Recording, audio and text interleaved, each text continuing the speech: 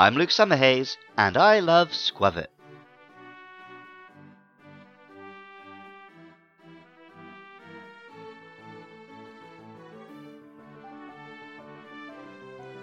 I was born and raised in the UK, where squirrels are extremely commonplace. Any park, garden or schoolyard you look into, there's a reasonable chance you'll see a long fluffy tail disappearing into the trees. In London's parks, I've had squirrels eat McDonald's right out of my hands. This is why I was surprised when I came to Japan, where squirrels are some kind of fantastical, beloved, exotic animal. The zoo here in Nagano has a little enclosure especially for squirrels. When I told my friend Emiko I was going to see monkeys in Kyoto, she thought I was crazy. She sees monkeys every day, and besides, I come from a country with squirrels.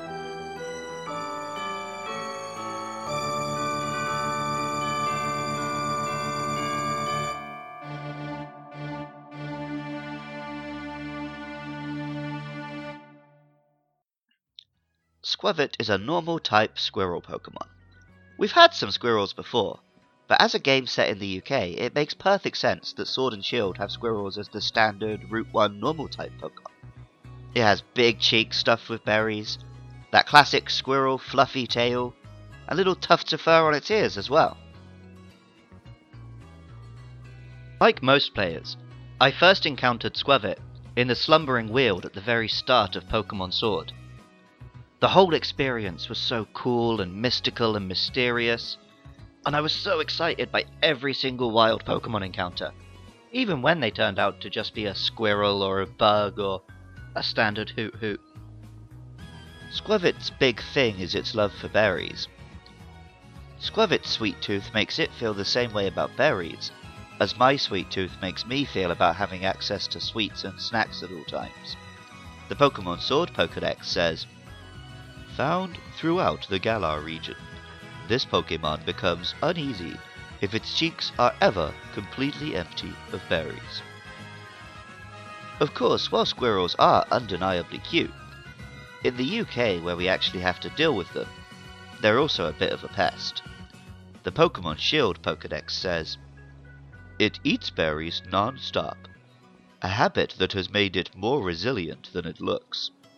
It'll show up on farms, searching for yet more berries." When I first encountered Squavit in the game, and saw its name, my immediate assumption was that it's a combination of squirrel and shove it, as in, shove it in your mouth. Of course, I eventually realized that it's actually a combination of squirrel and covet, as in, Squavit covets berries, which is a little more clever, but also a little less British.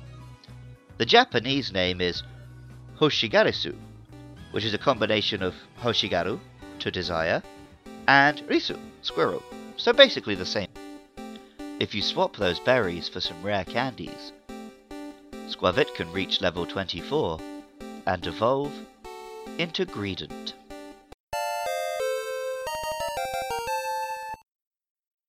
Greedent, the greedy rodent, is a much bigger, chunkier squirrel than Squavit. But unusually for an evolution, it's more cute if anything.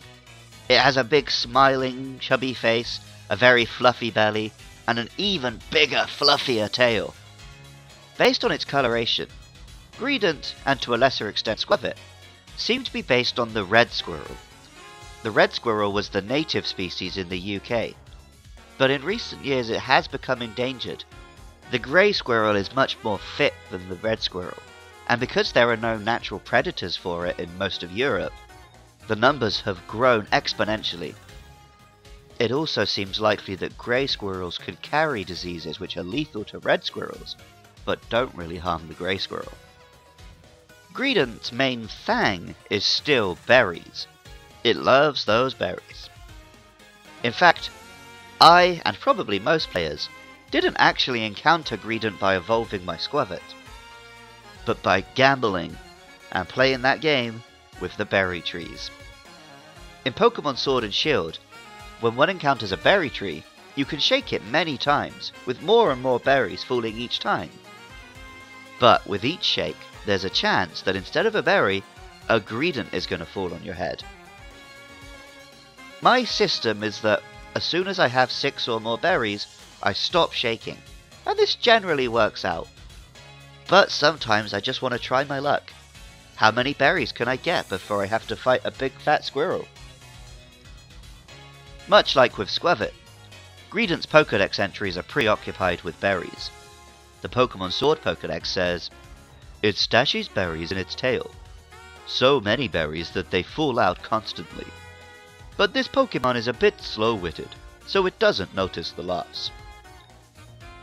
In-game, when Greedent is knocked out, it does drop a big stack of berries from its tail, which is a cute little touch.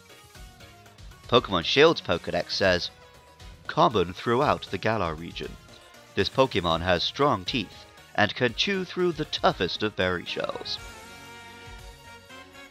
And wouldn't you know it, Greedent actually is a pretty tough competitor. First of all, Skwovet and Greedent have a unique move, Stuff Cheeks. When the Pokemon uses Stuff Cheeks, they eat their held berry and also sharply raise their defense stats. However, this isn't necessarily the best way for a Greedent to use its berry. Greedent's ability is Cheek Pouch.